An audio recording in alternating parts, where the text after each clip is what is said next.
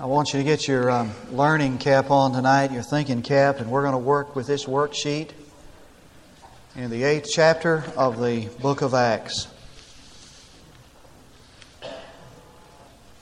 This is a book called Fox Book of Martyrs, and the preface of this book begins like this. When one recollects that until the appearance of the Pilgrim's Progress, the common people had almost no other reading matter except the Bible and Fox Book of Martyrs, we can understand the deep impression that this book produced and how it served to mold the national character. Those who could read for themselves learned the full details of all the atrocities performed on the Protestant reformers. The illiterate could see the rude illustrations of the various instruments of torture, the rack, the gridiron, the boiling oil, and then the holy ones breathing out their souls amid the flames. Take a people just awakening to a new intellectual and religious life. Let several generations of them, from childhood to old age, pore over such a book, and its stories become traditions as individual and almost as potent as songs and customs on a nation's life. This book traces the persecution, the horrible suffering of the church. And it was chained to every pulpit in every church in England, along with the Bible. It is a deep and profound book. And although it describes in terrible detail the horrible suffering of the church, it also points out that in the midst of that suffering, daily the church increased. So that the blood of the martyrs literally became water that caused the church to flourish and prosper. Now, you and I know nothing about persecution. Oh, somebody might ridicule us at school if we try to live for the Lord, and sometimes that happens. And sometimes some guy might slam dunk us down at the office, if he wants to kind of say a kind of a jeering word about religious fanaticism. But you and I know nothing about persecution. And it is persecution that moves one from the realm of theory to the realm of reality. We can talk about the grace of God to sustain us and to assist us and to buoy us and to give us strength. But we do not know that in reality unless we've been in the midst of a trial, unless we've known some kind of suffering. And then that suffering, that trial, that persecution moves us from the realm of theory to the realm of reality. It is also persecution that discloses the difference between the true and the phony. We've never known persecution. So that when we study the book of Acts and we trace the history of the church, it's like tracing a wounded animal in the snow. You follow that animal, you trace him by the blotches of blood in the snow, and you can trace the church through the book of Acts by the blotches of blood on the pages of history. And tonight we want to look at the first murder, the first crime of passion, the first time the church really experienced martyrdom. And so I want you to look at verse 59 of chapter 7 before we get to chapter 8. And they went on stoning Stephen as he called upon the Lord and said, Lord Jesus, receive my spirit. And falling on his knees, he cried out with a loud voice, Lord, do not hold this sin against them. And having said this, he fell, and the literal Greek translation is, he fell on sleep. Now I want to say three things about the death of this man. First of all, it reveals the supremacy of the spiritual. Jesus had already said, fear not them who are able to destroy the body, and are able to do no more after that. Fear not them who are only able to destroy the body, and no more after that. I tried to say this morning that Tomorrows belong to God's people. We may lose today, but tomorrow is ours. What difference does it make that the contemporaries of Jesus rejected Him and the Romans despised Him and a cruel cross marked the end of His earthly life today? Tomorrow He conquers the world. There is the supremacy of the spiritual. Fear not Him who is able only to destroy the body. I think a second thing it suggests, and that is that in death God's people see the unseen. And the Scripture in the context of His death says that He saw heaven open and Jesus standing at the right hand of the Father. Now when Jesus died, He sat down at the right hand of the Father, symbolical of His finished work. But when He saw Stephen stoned, He stood up. And some have suggested that He stood there in honor of this martyr, this saintly man. And He was saying, it's finished now, come on up. Nobody else saw it but Stephen. In death, God's people see the unseen. And I think thirdly, this death witnessed to the grace of God. It witnessed to the grace of God in two ways. In His ability to forgive those who stoned Him, who sinned against Him. I got up early this morning and was doing my quiet time, and I was reading in the book of Luke, and it said in my quiet time passage reading, it said, you forgive a man if he sins against you, if he does you wrong, 7 times a day you keep on forgiving him. Someone was in my office recently, and they were saying, I don't know how God keeps on forgiving us when we keep on doing the same thing. Well, we know He does because He told us to. How could Stephen forgive such a crime against him? Because he knew the Lord. It witnessed to the grace of God, and it witnessed to the grace of God in his confidence that God would pardon this crime. And there was another man standing nearby, and you'll follow your notes, if you will, your outline. There was another person standing nearby. His name was Saul. Now, what Eichmann was to the Jews, what Hitler was to the Jews, Saul of Tarsus was to the Christians. And he was absolutely convinced that these men were perpetrating a crime against the nation. They concocted this story about the resurrection of Jesus, and he had zeal to persecute and put the church out. And he was standing in the shadows, receiving the coats of those who stoned him. And there's this face among the crowds, watching Stephen's death, and he never got over it.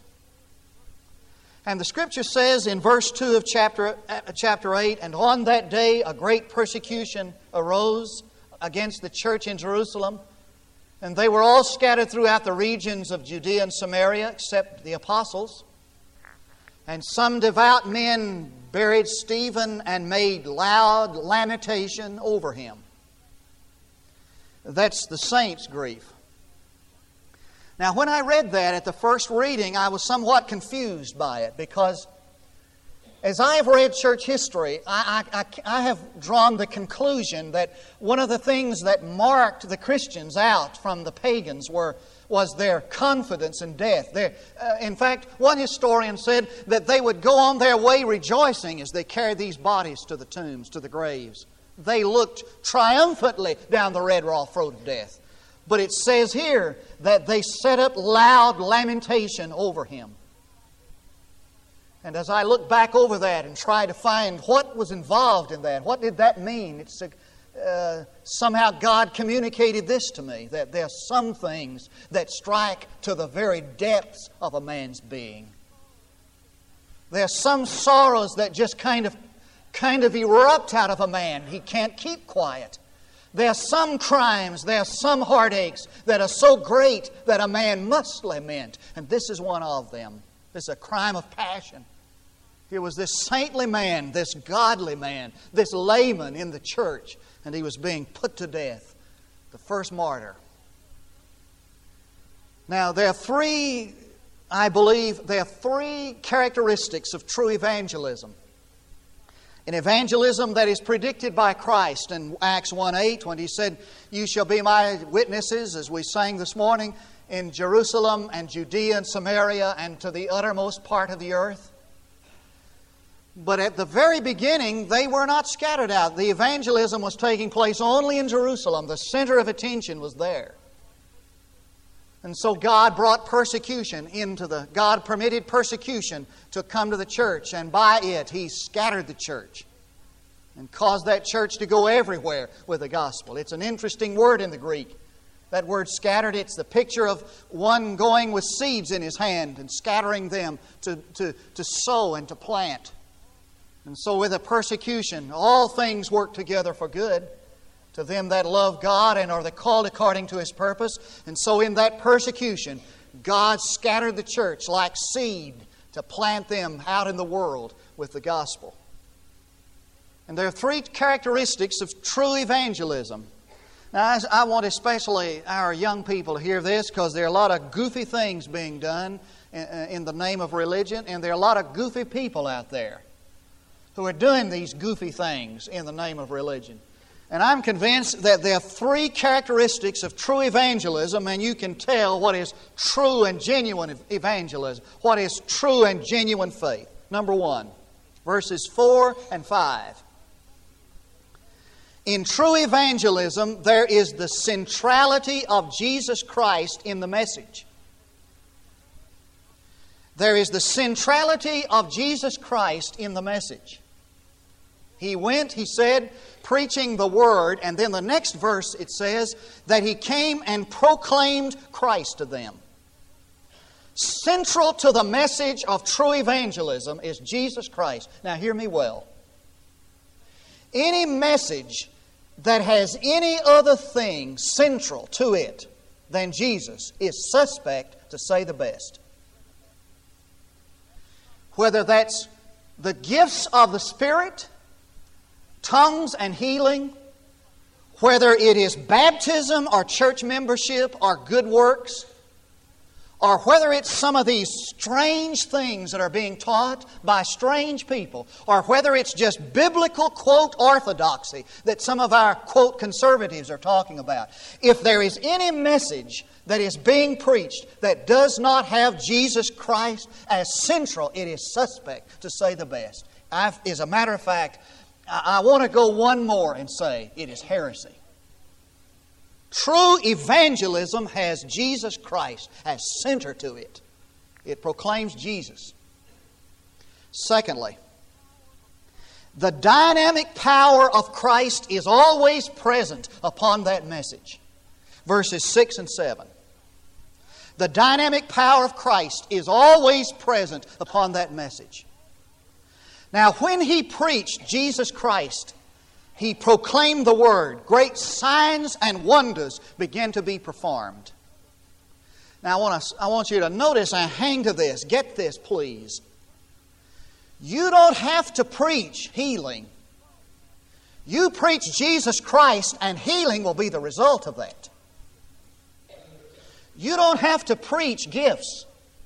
You preach Jesus Christ, and the gifts will be the secondary result of that message. But I'm convinced of this.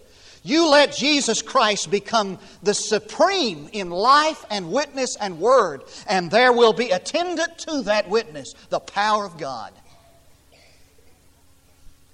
I just wonder what would happen if in our lives for this 1 week, in everything we did, in everything we studied, in everything we saw, in everything we practiced, we had Jesus Christ as central to our life was Jesus Christ. I wonder what would happen when we gathered on Sunday morning to worship.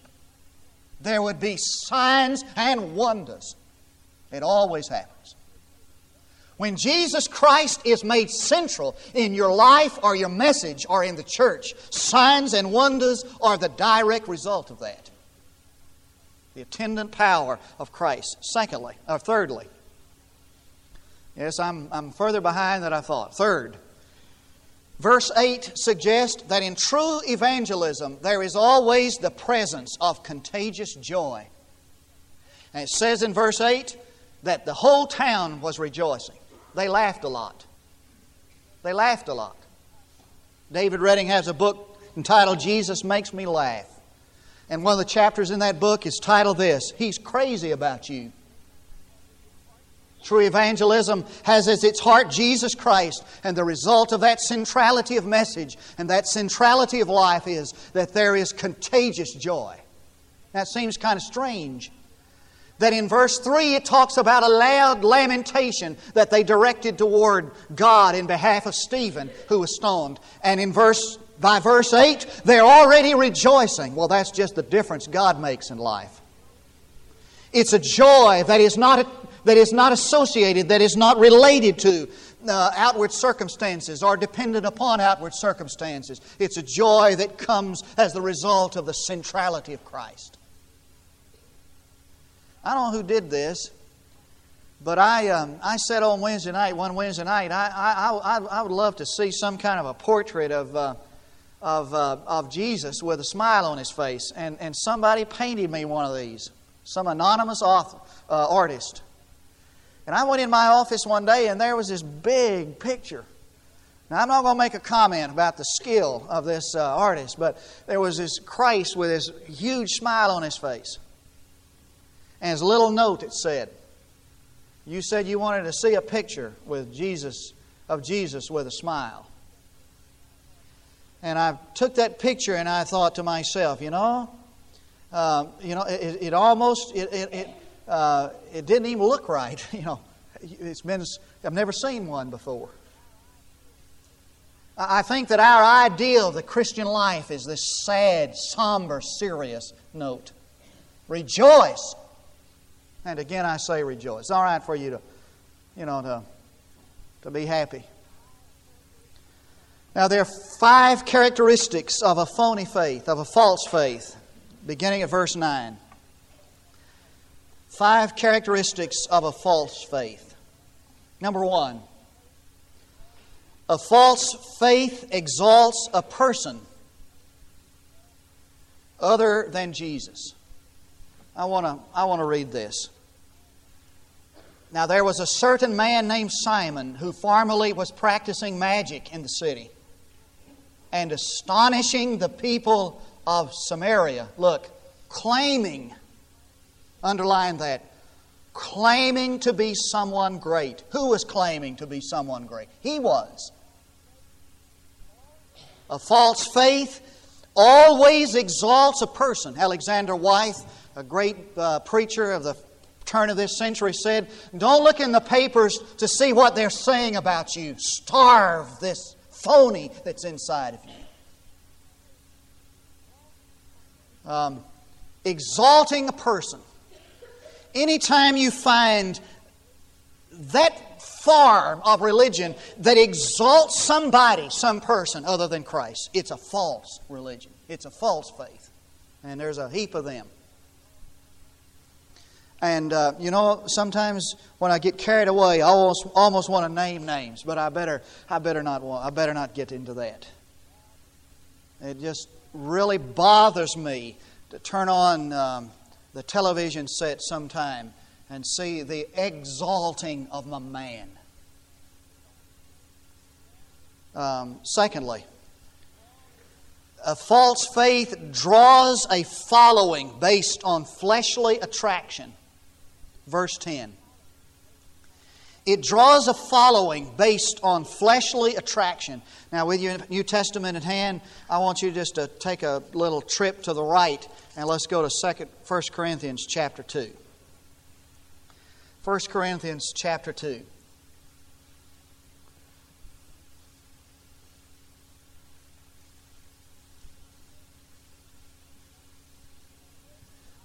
And when I came to you, brethren, I did not come with superiority of speech or of wisdom, proclaiming to you the testimony of God. For I determined to know nothing among you except Jesus Christ and Him crucified.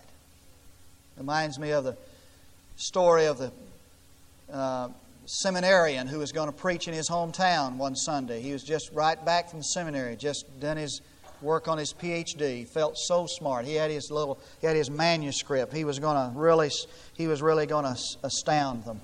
He was walking down the street one Saturday afternoon before he was to preach on Sunday. One of the little saints in the church stopped him on the street corner and said, "You're preaching for us tomorrow. I can't wait. I can't wait to hear you." Well, he said, I'm looking forward to it. she said, don't forget to say a good word for Jesus. He had to go home and change the whole deal. He had to tear up the manuscript. For I determined to know nothing among you except Jesus Christ and Him crucified. And I was with you, look, and I was with you in weakness and in fear and in much trembling. And my message and my preaching were not in persuasive words of wisdom, but in demonstration of the Spirit and of power. I didn't come to sweep you off your feet, he said. Some people have drawn a picture of Paul as one of the most grotesque-looking men with a hunchback. I have a feeling that if he were present today, he would not pastor any large churches. He was a repulsive-looking man, according to the biographers of this man.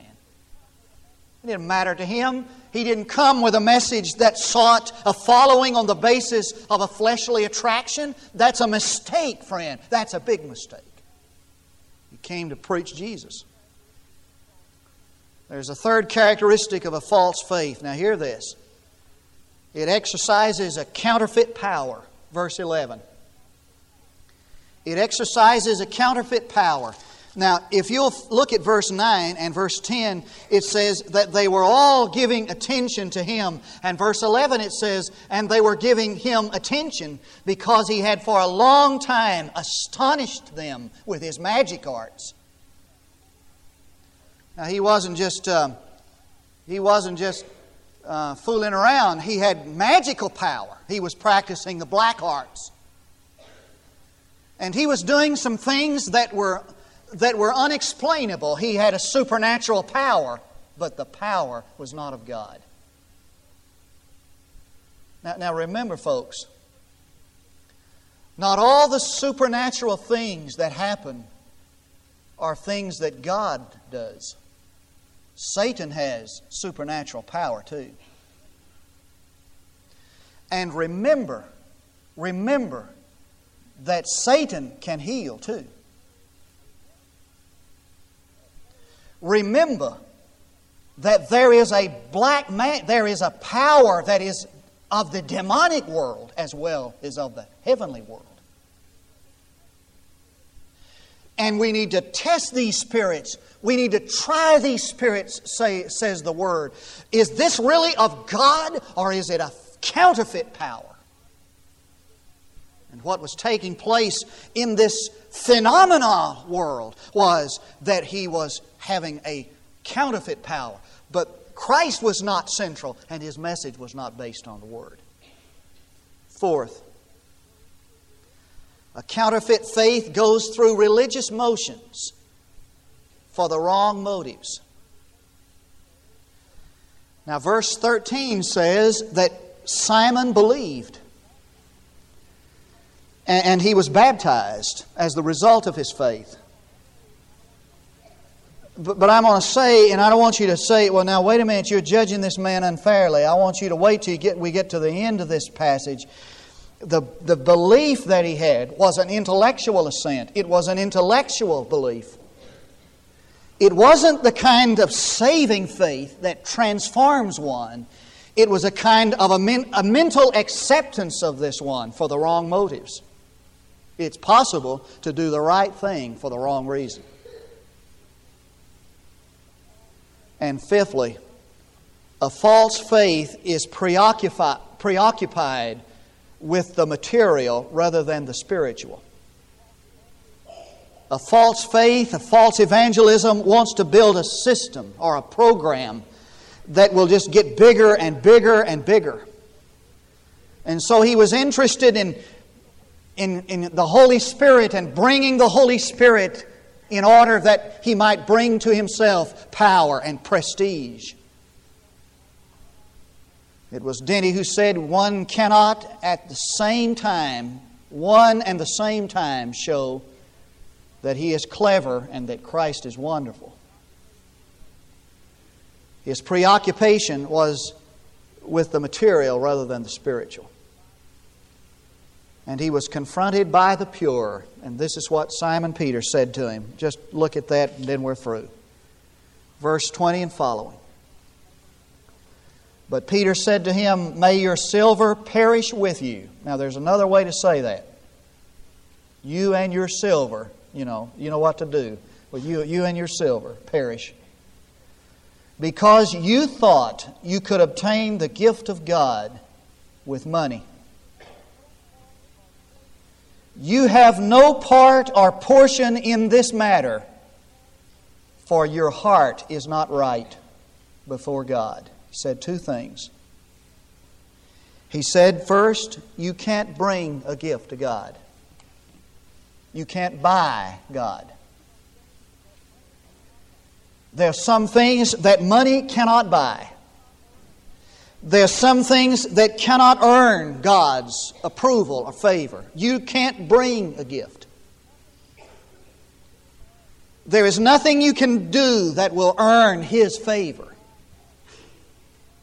Nothing in my hand I bring, simply to the cross I cling. And no one can really come to God until he understands that he has nothing to offer God except himself.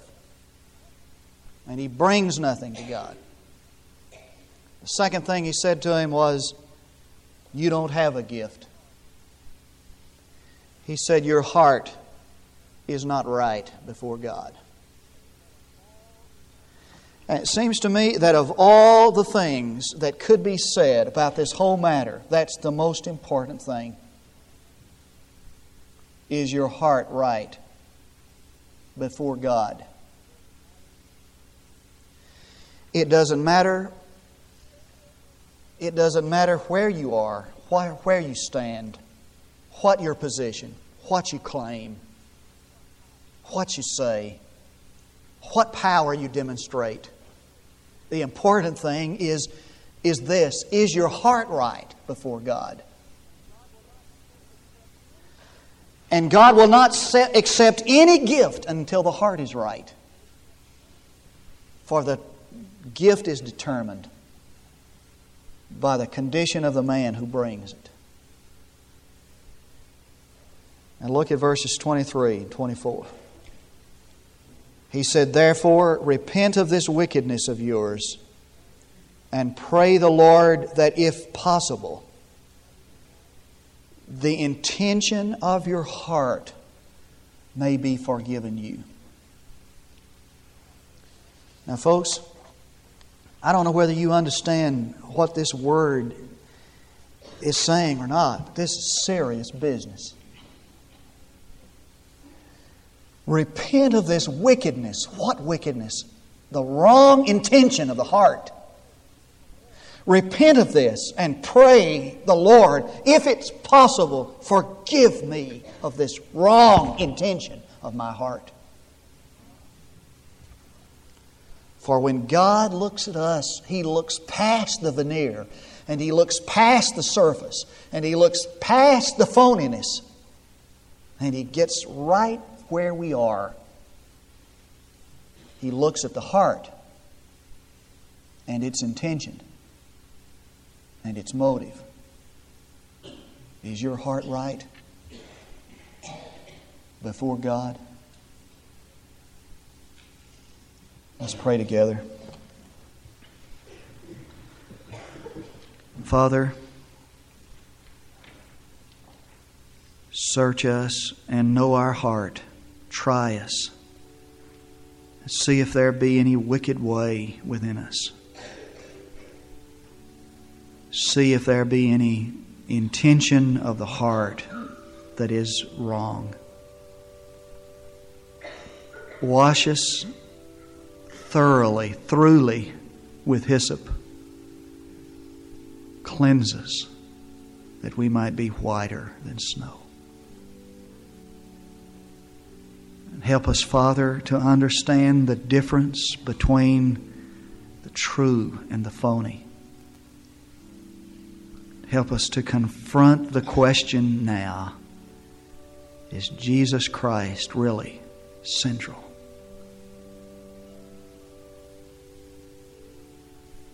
This is my prayer in Jesus' name for His sake. Now our invitations are like this. We invite people first to come and receive Jesus Christ as personal Savior. The theme of this book, the theme of our song, the theme of our church is that Jesus Christ is the only Savior. Have you ever trusted Him for your salvation? The second invitation is for Christian people to respond to God's leadership concerning church membership and the Christian walk.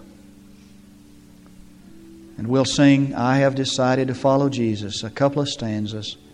And we'll invite you to say publicly, "I have decided to follow Jesus," as we stand to sing. Come.